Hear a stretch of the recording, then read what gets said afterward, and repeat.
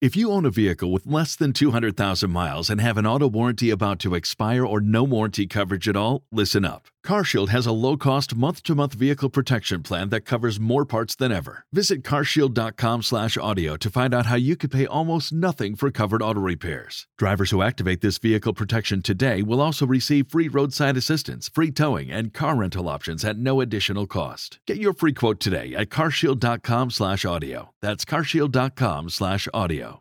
Sick of being upsold at gyms? My guy, you're currently a base member? For $90 more, I can upgrade you to our Shred membership. For $130 more, you'll be a Swole member. And for just $300 more, you'll reach Sweat Platinum. At Planet Fitness, you'll get energy without the upsell. Never pushy, always free fitness training and equipment for every workout. It's fitness that fits your budget. Join Planet Fitness for just $1 down and $10 a month. Cancel anytime. Deal ends Friday, May 10th. See Home Club for details. Hi, this is Greg. Look for my book, The Agile Brand, on Amazon or on my website at theagile.world. Welcome back to the Agile World podcast. This is Greg Kihlstrom. Over the last few episodes, I've talked about the Agile Brand Manifesto and how I outlined several values that Agile brands have and should have if they want to remain successful. I thought today I'd give an example of a company that I believe really exemplifies some of the Agile principles and Agile values. And it's not even solely through branding and marketing, but really just embracing an Agile approach to business. The company's Netflix. And so over the last several decades, so really since 1997 when the company was started, they've gone through a number of different iterations. So starting in 1997, Reed Hastings, I'm not sure if it's an urban myth or if it's the exact truth, but the legend goes, let's say, he was fed up with getting something like a $40 late fee from Blockbuster, and just kind of said, there must be a better way than these video rental late fees. And while today that's an easy thing to kind of understand and appreciate, I think for those of us, myself included, that kind of grew up in the era of VHS and video rentals and all of those kinds of things, it's sometimes hard to remember just how big Blockbuster was. They were a very big part of a very big industry, a thriving industry of video rentals. And so here is this guy who says, okay, I'm sick of paying late fees for returning things that I paid for already, and I want to do something different. So he basically takes on a huge industry. He starts a mail order company, DVD company, basically video rental. Follows similar ideas to Blockbuster, but uses mail and shipping instead of in store. So, cuts down a lot of things in that way, cuts down some overhead. It allows people to keep things as long as they want. So really gets around that whole idea of late fees. All along the way, they also really refined and built a recommendation engine, and they continue to do so. But their recommendation engine really helped drive the growth of Netflix. And so, by feeding more information into it, you got better and better recommendations. Their second iteration was when they decided to adopt video streaming.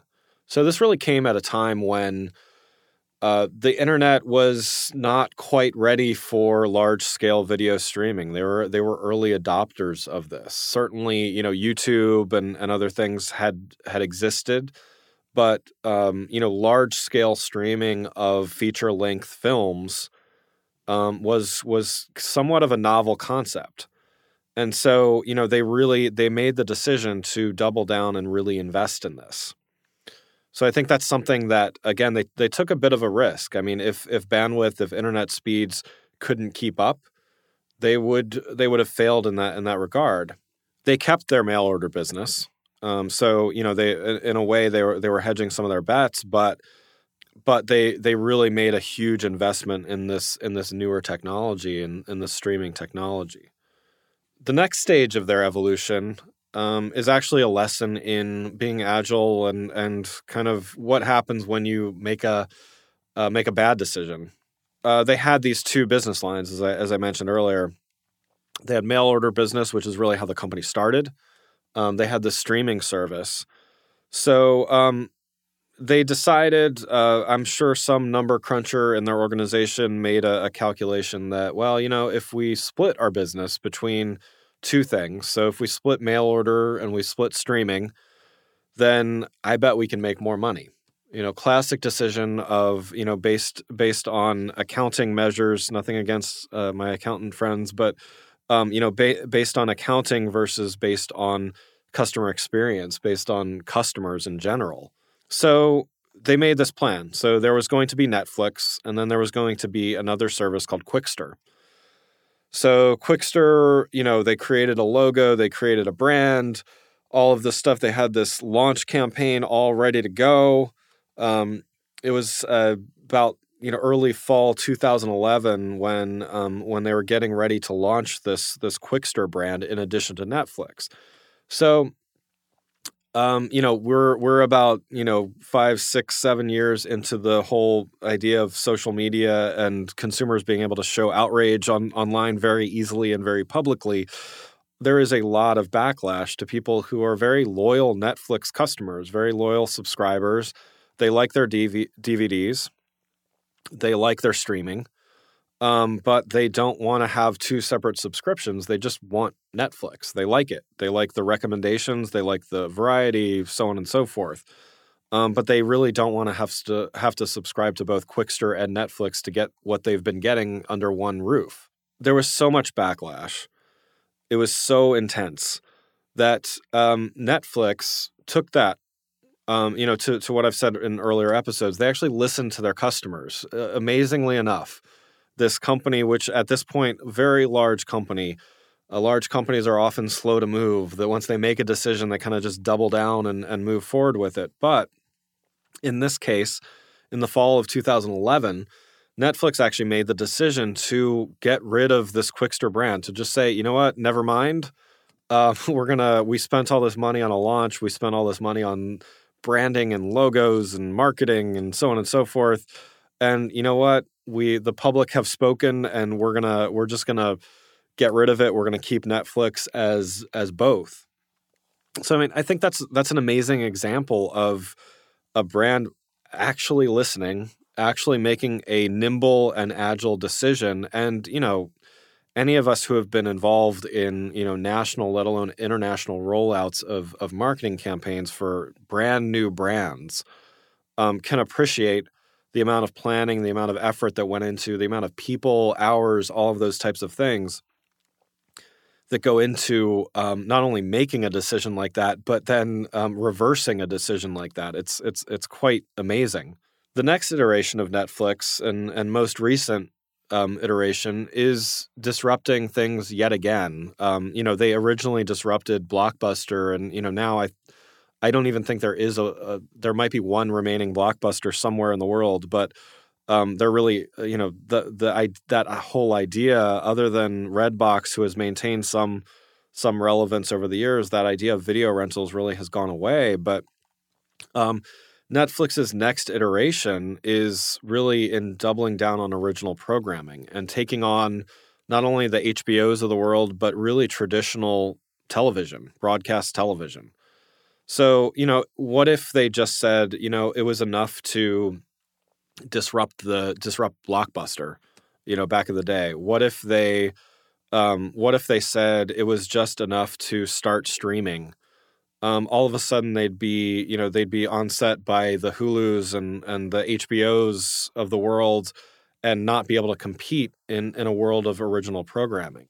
Instead, they decided to start investing billions and billions of dollars and continue to do so in original programming. And, while the numbers are a little bit hard to get, Netflix is not exactly willing to give up all of their viewership numbers or anything like that. It's clear that they are continuing to be successful and continuing to thrive. A lot of this has to do with the fact that they are just not afraid to keep changing and keep modifying their business as things go.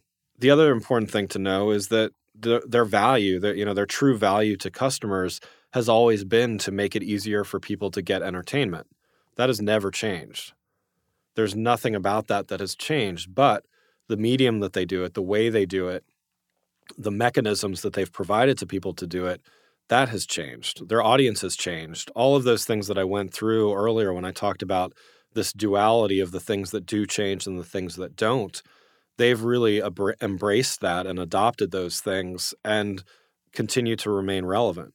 I think the challenge for Netflix will be, will they continue to do this? Will they get complacent, or will they continue to adopt this idea of, embracing continual change and really keeping tabs on their customers? In the next episode, I'm going to talk through some key principles of Agile branding. Thanks for listening. Have a great week. If you enjoyed this episode and found it helpful, please rate the show on iTunes or contact me through my website at theagile.world. You can find my books, The Agile Brand and The Agile Web, on Amazon and on my website at theagile.world.